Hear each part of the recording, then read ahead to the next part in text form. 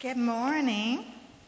Welcome back to Women in the Word. This is our next to the last week for the spring semester. I can't believe it. You are definitely the faithful. You have been steadfast in your commitment to God's Word and to your small group, and I appreciate your being here, and I know that everybody that was in your small group this morning appreciated your being here also.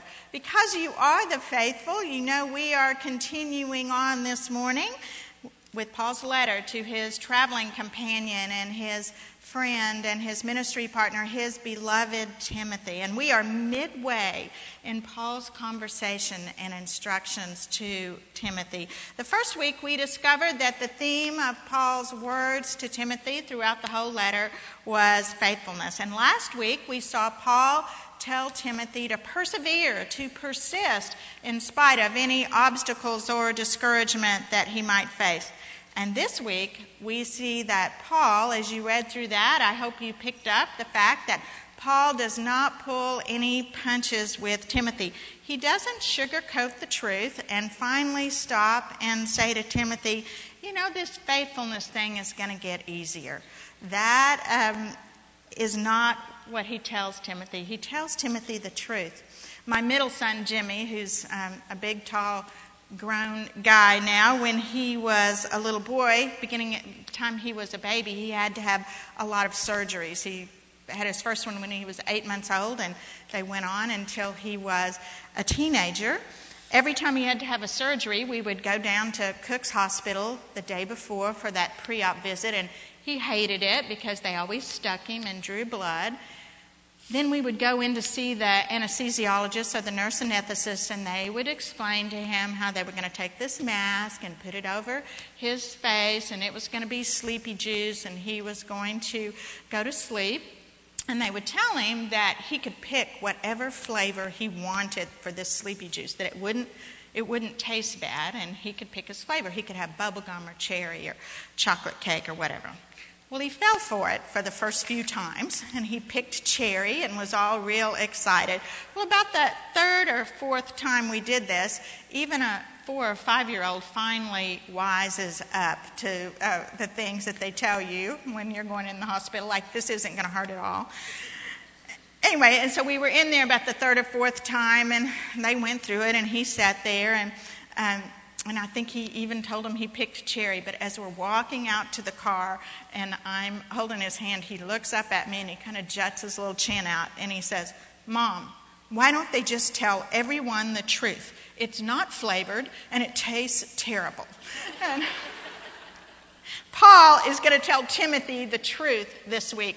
It's not flavored, but hopefully it's not going to taste terrible. It's going to be the truth about Timothy's circumstances and even about our circumstances in the last days and how faithfulness is going to carry us all through. Let's open our Bibles to 2 Timothy chapter 3. We're going to begin there, reading verses 1 through 9.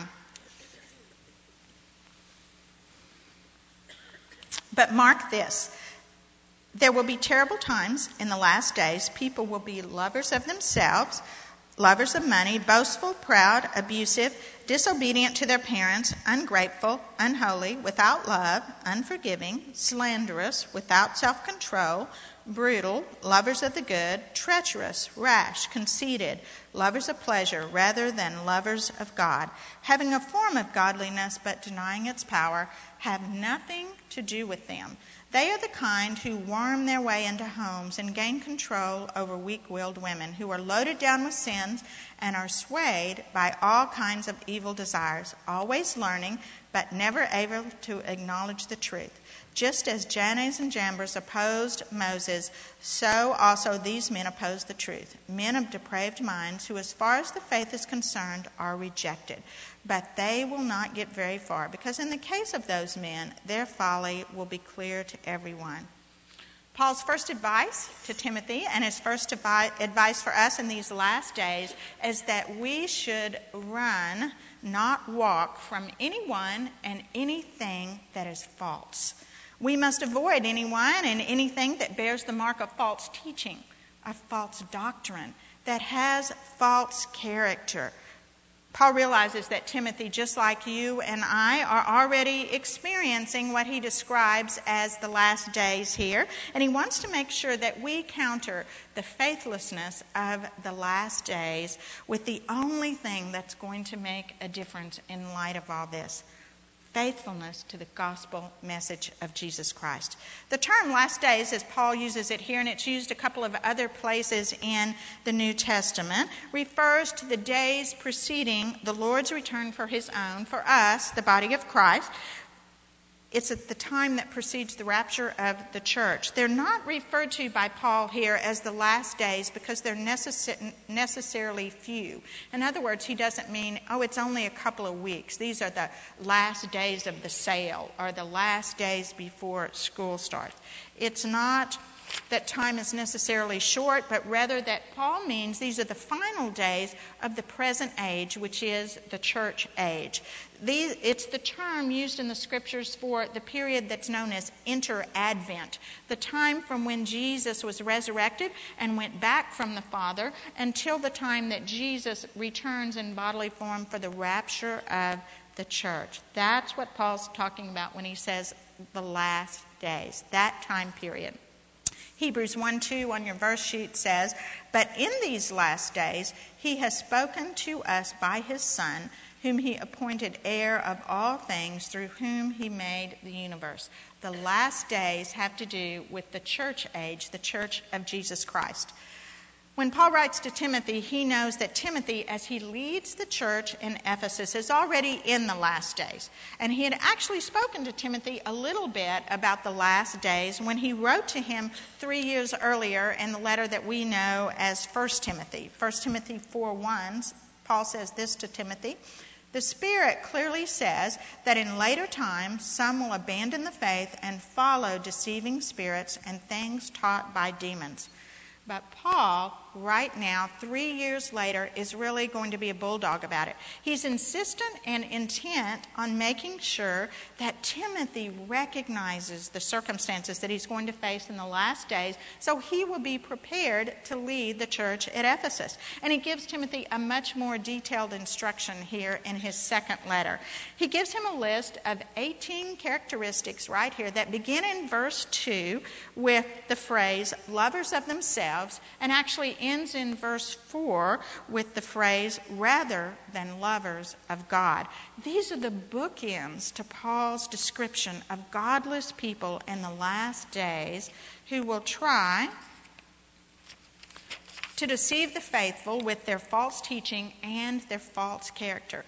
And if you are a lover of yourself rather than a lover of God, if those are a description of you, what Paul gives here in between those bookends is a result of that. If that's who you are, then you're going to be a lover of money. You're going to be boastful and proud and disobedient to your parents and without self-control, and on the things that Paul lists here. You know, it's interesting that Paul didn't have to watch the nightly news. We could write all these things down if we watch the nightly news. He gives us a very insightful and accurate list from the Spirit of God. He gives us a picture of the world that the Spirit of God has given him, where self-love is the most prominent personal value and self-centeredness is the motive in all things.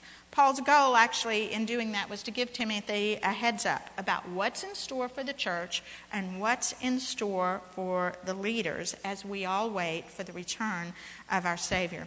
And he shares with Timothy in verse 5 here that these people are even going to appear to be religious. They may even claim to be believers. They may attend your church in Ephesus, Timothy, but don't be fooled by them. If you listen carefully to what they say and watch what they're doing, and you will discover that what they're really saying and what they're really doing are denying God's truth. Paul gives this insight in his letter to Titus about those who claim religion. Titus 1:16, "They claim to know God, but by their actions they deny him. They are detestable, disobedient, and unfit for doing good." Paul also has this wisdom for Timothy and for us in verse 5. When it comes to those who are lovers of themselves rather than lovers of God, when it comes to those who claim to know God, but their actions and their words actually deny the truth of God, unless it's for the purpose of sharing the truth with them, unless it's for the purpose of giving them who Jesus Christ really is, Timothy should avoid them. Paul shares with Timothy and with us that we truly need to be cautious when it comes to false teachers and with those who claim to know God but actually deny God in their actions and their words. We talked a little bit in our small group leaders meeting about how difficult it is to be in the world and not of the world. It takes a lot of listening and a lot of watching to know those people that you should embrace in your relationships and those people that you need to be very, very cautious with. In verses 6 and 7, Paul focuses on a situation that was occurring in Ephesus. From those who were lovers of self rather than lovers of God had emerged a group of false teachers. And in Ephesus, this group of false teachers were actually preying on women. That's not a new thing, is it? We see it all over the world today. People who are lovers of themselves rather than lovers of God, preying on women. They're preying on women who are vulnerable and who are gullible. And notice here in these verses how Paul connects false teaching with moral deficiency. The false teachers had crept in through a group of women, crept into the church in Ephesus through a group of women whose immaturity and their carnal nature had made them easy targets. Easy targets.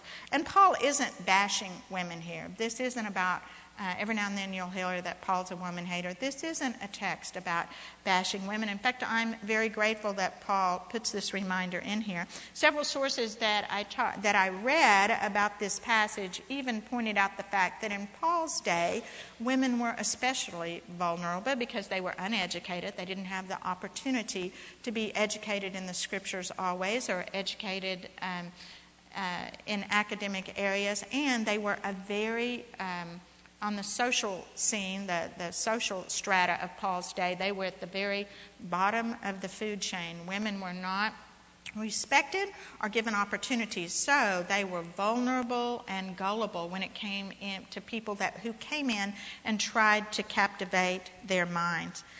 Regardless of whether this is a particular instance that is only in Ephesus or not, I think these verses are a great reminder to us as women of our responsibility today, in today's world, to not become followers of fads, spiritual fads, or false teachers that lead us and others astray. In verse 7, when Paul says, always learning, but never acknowledging the truth, that's a phrase that really means these women were immature. They were not developing spiritual maturity or even emotional maturity. You know, a great example of always learning and never able to acknowledge the truth in our day are women that are captivated by the latest spiritual fads. And it may be that we, along with these spiritual fads, it may be women that we know that go from one conference to the other. Whatever the latest conference is, they are going to be there. But they don't ever really stop to process the truth or to establish whether truth is really a part of that conference, and then to process it and take it in and to find out what God has for them in the truth. They may pursue the latest hot book, what's out there that everyone is reading, without stopping to process whether is there truth in this book and is there something in it that I need to use in my life to grow. It may be the next hot speaker, just someone you don't even know what they say, but everyone's talking about them, so I need to line up and be there. Spiritual fads will never mature us if we don't evaluate the message for truth and then we need to know if it's real truth, if it's truth that we can find in the Word of God, not just truth from the latest conference speaker or book, whoever that author is and what their best thought is.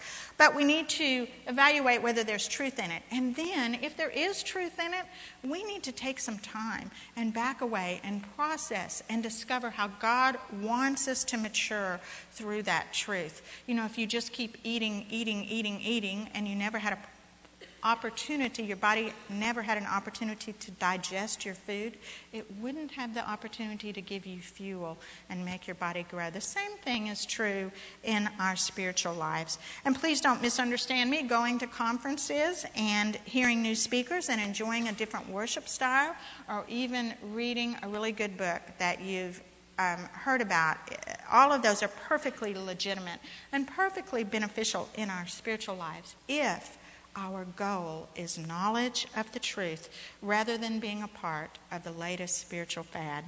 We also have some great examples of false teachers on the TV today.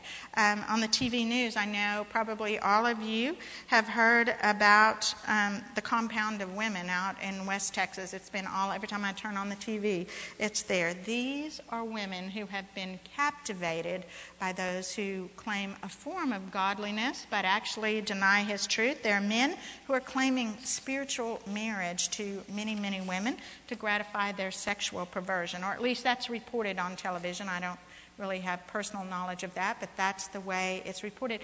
And those poor women that have been captivated by it, and how their lives have been destroyed because they didn't evaluate it for the truth.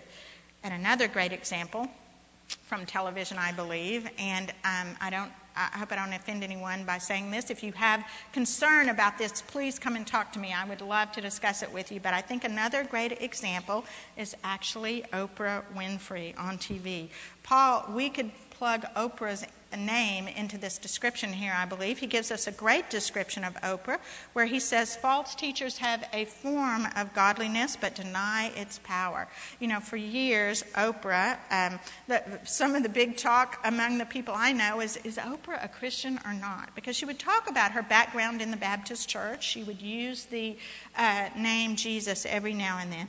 But if you really listen to what she says, if you've heard any of her programs recently, in recent years in particularly, when she's asked about Jesus, she says that He's not the only way to God, that we can choose how we get to God. And in fact, when we get there, we can even call it what we want. We can call it friend, we can call it light, we can call it whatever we want.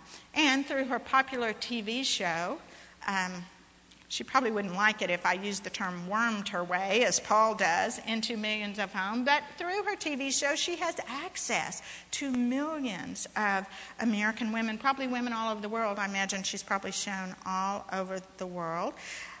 She has influence over those who watch her every day. One word from Oprah, and millions buy whatever the latest New Age spiritual fad book is that she has out there. I saw a video clip of her interviewing the author of the latest New Age spiritual fad book that she's promoting, The New Earth, I believe it's called.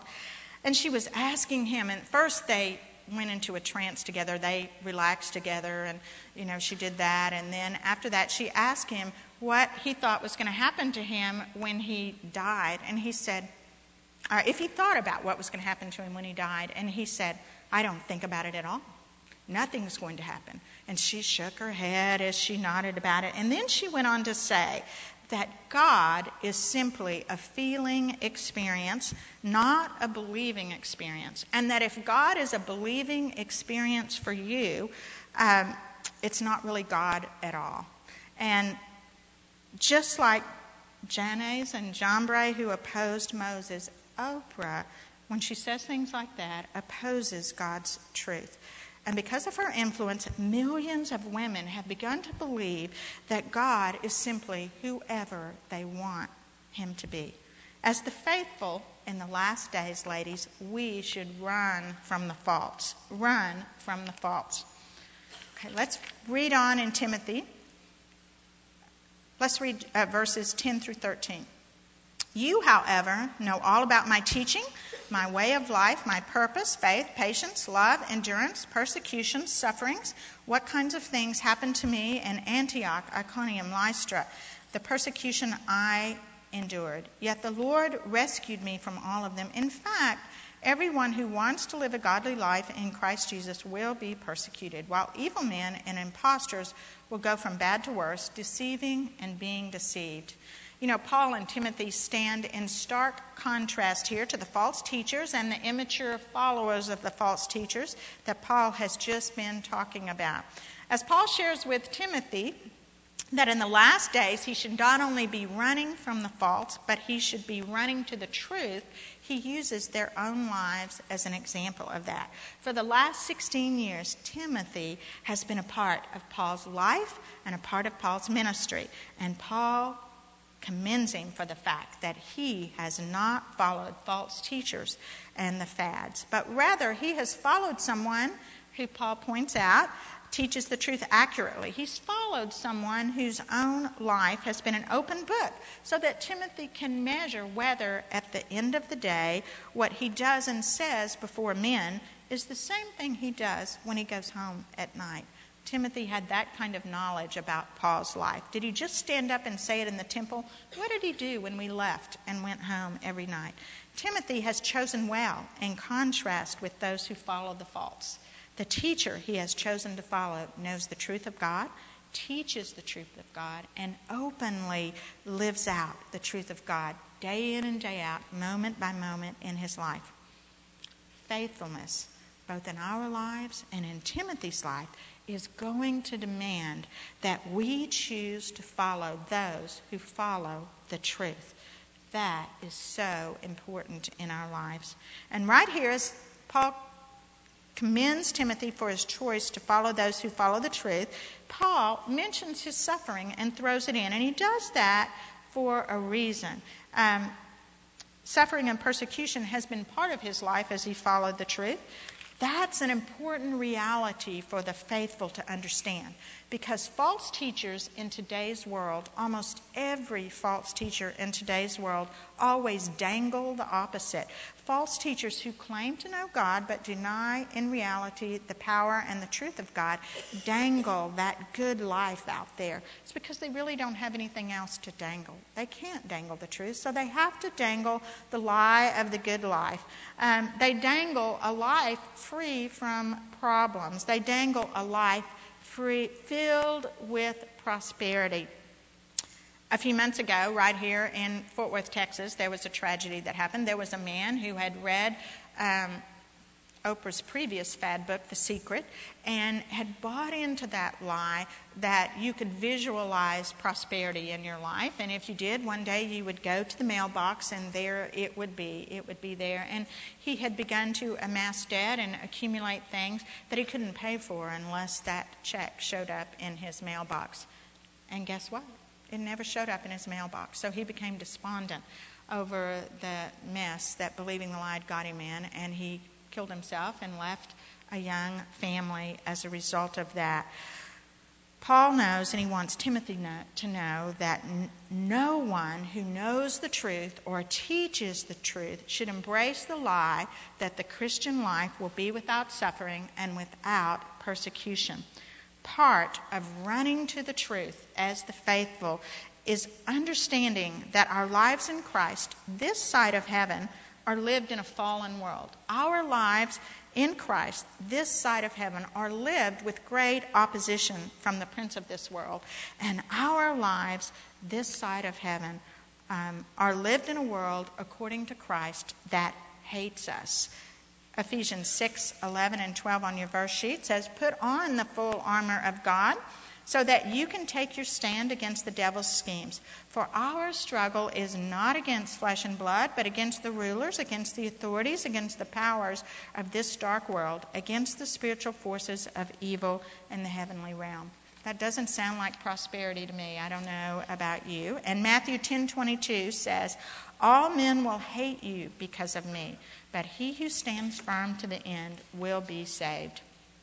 Yet Paul, even as he tells Timothy about the suffering that the faithful will endure as they pursue the truth, he rejoices about it. And he talks about that he's not despairing because Christ has rescued him. He knows, Paul knows, that Christ, in one way or another, has rescued him from all suffering and persecution, whether in this life or in the next. Philippians 1:19 and 21 on your verse sheet says that, "For I know that through all your prayers and the help given by the Spirit of Jesus Christ, what has happened to me will turn out for my deliverance. For to me to live is Christ, and to die is gain." The truth is we are going to suffer, and the real truth is that we will be delivered eventually from all of our suffering. Okay, let's move on, verses 14 through 17.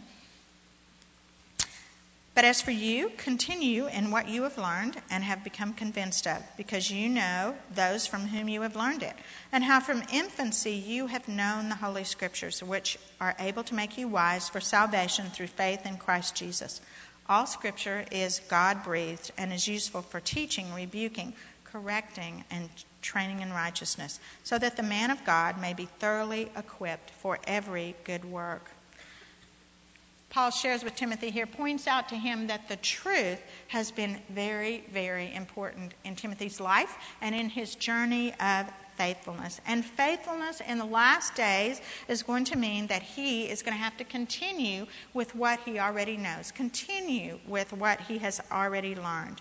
There is no doubt that Timothy's life has been changed by God's truth. The truth has brought him wisdom, and wisdom has brought him salvation. Timothy's complete confidence in those who have taught him the truth, his mother and his grandmother and his mentor and friend Paul, and his confidence in the Scriptures should keep him running to that truth and away from the false. Paul reminds Timothy that the Scriptures may have come through the pens of men, through the pens of God's chosen writers, but in fact, they are God's very own words. They don't simply contain the Word of God. They don't simply reflect the Word of God or become the Word of God if certain conditions are met. They are always and forever God's own voice. They are His heart, His will, His mind, given supernaturally to us through His chosen writers. 2 Peter 1:21 says, "For prophecy had its origin in the will of man, for prophecy never had its origin in the will of man, but men spoke from God as they were carried along by the Holy Spirit." And because these are God's very own words, they are the perfect tool for Timothy in his present life and in his future ministry as well. While false teachers teach their own wisdom and their own version of the truth, Timothy is going to be teaching others only the truth of God's Word. While false teachers correct those they disagree with out of their own thoughts and their own wisdom and their own self-centeredness, Timothy is going to use God's Word and its perfectly inspired wisdom to correct those who are off track in the church at Ephesus. While false teachers are going to use their own fads to pervert the lives of men, Timothy is going to use God's very own Word to train those around him in righteousness. God's Word is the perfect tool for the job that Timothy has before him in Ephesus. My husband is a veterinarian. He's actually a very, very good veterinary surgeon. And he has an array of surgical instruments that he guards very, very carefully. His staff knows that these are very important. They're the only thing that he can use for the particular job he has to do. So they take care of them, they wash them carefully, sterilize them carefully, wrap them in packs, and keep them where he knows where they are. My husband never goes in to do surgery at his office and calls up front to his receptionist and says, "Bring me a pair of scissors and a stapler." He has the perfect tool for every surgery that he goes in to do. God did not give us His Word simply to satisfy our curiosity about Him. That's not the purpose of it. He gave it to us as the perfect tool to use in our lives and in the lives of those around us. And no one understands that better than Paul. Paul knows from his own experience that it is truly only the Word of God that equips God's people to do God's work. The Word of God is the perfect tool for Timothy. 2 Peter 1:3 says, His divine power has given us everything we need for life and godliness through our knowledge of Him who called us by His own glory and goodness. Okay, let's finish up with the last few verses and first few verses in chapter 4.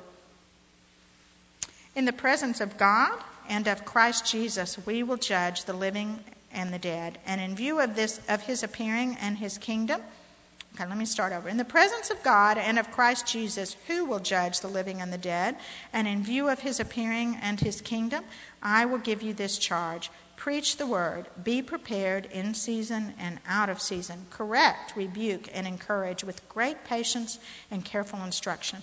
For the time will come when men will not put up with sound doctrine. Instead, to suit their own desires, they will gather around them a great number of teachers to say what their itching ears want to hear. They will turn their ears away from the truth and turn aside to myths. But you, keep your head in all situations, endure hardship, do the work of the evangelist, discharge all the duties of your ministry. These are Paul's final instructions in this section of his letter and his most important instructions to his beloved Timothy.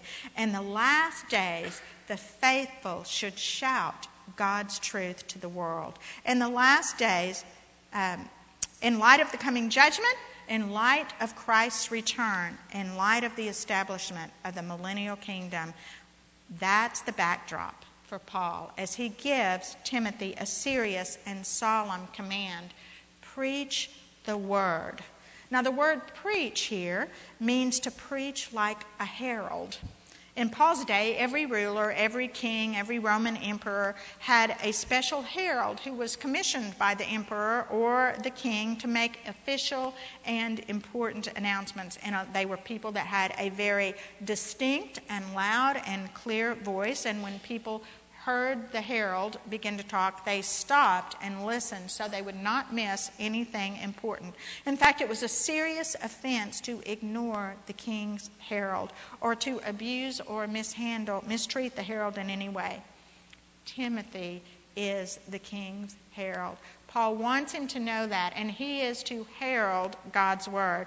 Paul intends for Timothy to feel the seriousness of this charge here as he gives it to him, and not simply because Paul is facing death and his time is short and Timothy alone is going to lead the church in Ephesus. But he wants them to realize, even more than that one day both of them are going to stand in front of Jesus Christ as the judge. Paul wants Timothy to realize that his faithfulness in heralding God's word is going to have eternal consequences for himself and for everyone around him. Because the word of God is inspired, because it is that perfect tool for every aspect of ministry, preaching the word was to be Timothy's business day in and day out. Whether it was convenient or not, whether the opportunity to preach the word was favorable or not. He was simply to preach the word continually. He wasn't to get up and say, it's chilly out today, I think I'll go back to bed. He wasn't to get up and say, whoa, this looks like an angry, unhospitable crowd, I think I'll go home. He was to preach the word continually. Those in error, he was to rebuke with God's word. Paul lays it out for him very carefully here. This is a perfect job description for a minister of the gospel of Jesus Christ. You rebuke with God's word. Those in sin, you correct with God's word. Those who need to be encouraged, you encourage with God's word. Because Paul himself had already experienced what this was like, he had taken every opportunity to shout God's truth to the world no matter where he was. Paul shouted God's truth to the world when he was in the temple courts surrounded by the Judaizers. He shouted out God's truth when he was on the stormy seas and about to be shipwrecked. He shouted out God's truth every single time he was in prison. Because of that, he knew that the job of being God's herald was never going to be an easy one. There were going to be pressures involved with it. There were going to be many hardships. And Timothy, it's going to need patience on your part. You are going to have to herald the God's word with careful instruction. Paul knew that the day was coming. He tells Timothy all this because he knows that the day was coming. In fact, I think he probably already knew that day had come to the church at Ephesus as he sits in a prison in Rome. The day was coming when those who filled the pews of Timothy's church in Ephesus would rather be entertained than instructed by God's word. They would rather be told stories, things that made them feel good, than be taught sound doctrine from the truth. I read a great quote about preaching the word from theologian Warren Wiersbe, and he said this about the job of preaching the word. True preaching is the explanation and application of Bible doctrine. Anything else is just religious speech-making. The fact that a preacher has a large congregation is not always a sign that he is preaching the truth. In fact, it may be evidence that he is tickling people's itching ears and giving them what they want to hear rather than what they need to hear. Paul knows that preaching the word under all of these circumstances is going to be Timothy's lifelong ministry. And in order to do it well, he's going to have a clear head. He's going to have to be committed to hard work. And he's going to have to endure with faithfulness.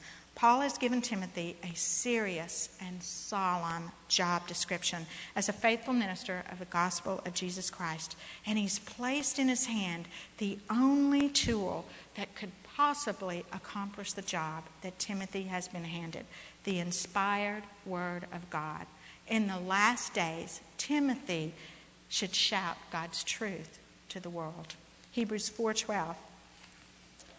For the word of God is living and active, sharper than any double-edged sword. It penetrates even to dividing soul and spirit, joints and marrows. It judges the thoughts and attitudes of the heart.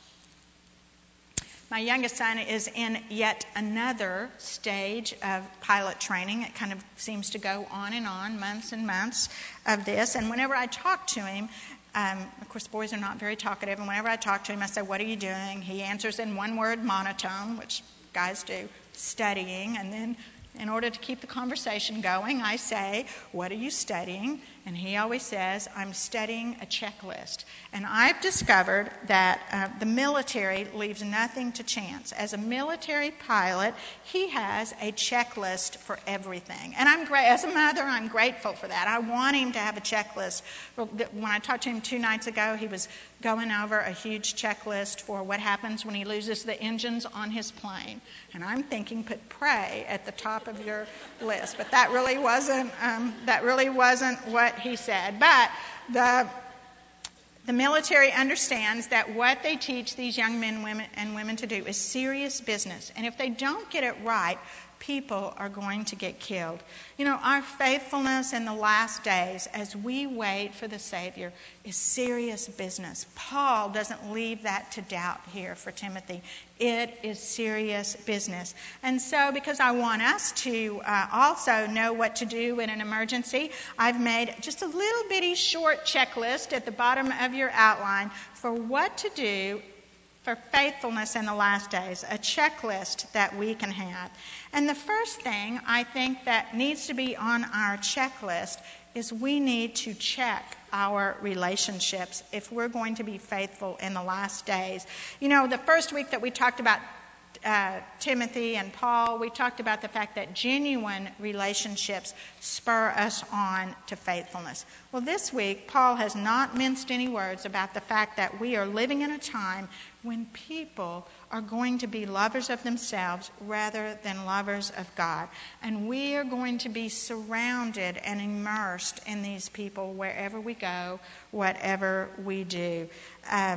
As we discover these people around us, as they're part of our world and part of our necessary involvement in the world, other than sharing the truth of Christ with them, other than having a desire to build a relationship with them in order to influence them, we need to take Paul's advice to Timothy here seriously. We need to be cautious and careful with who we spend our time with.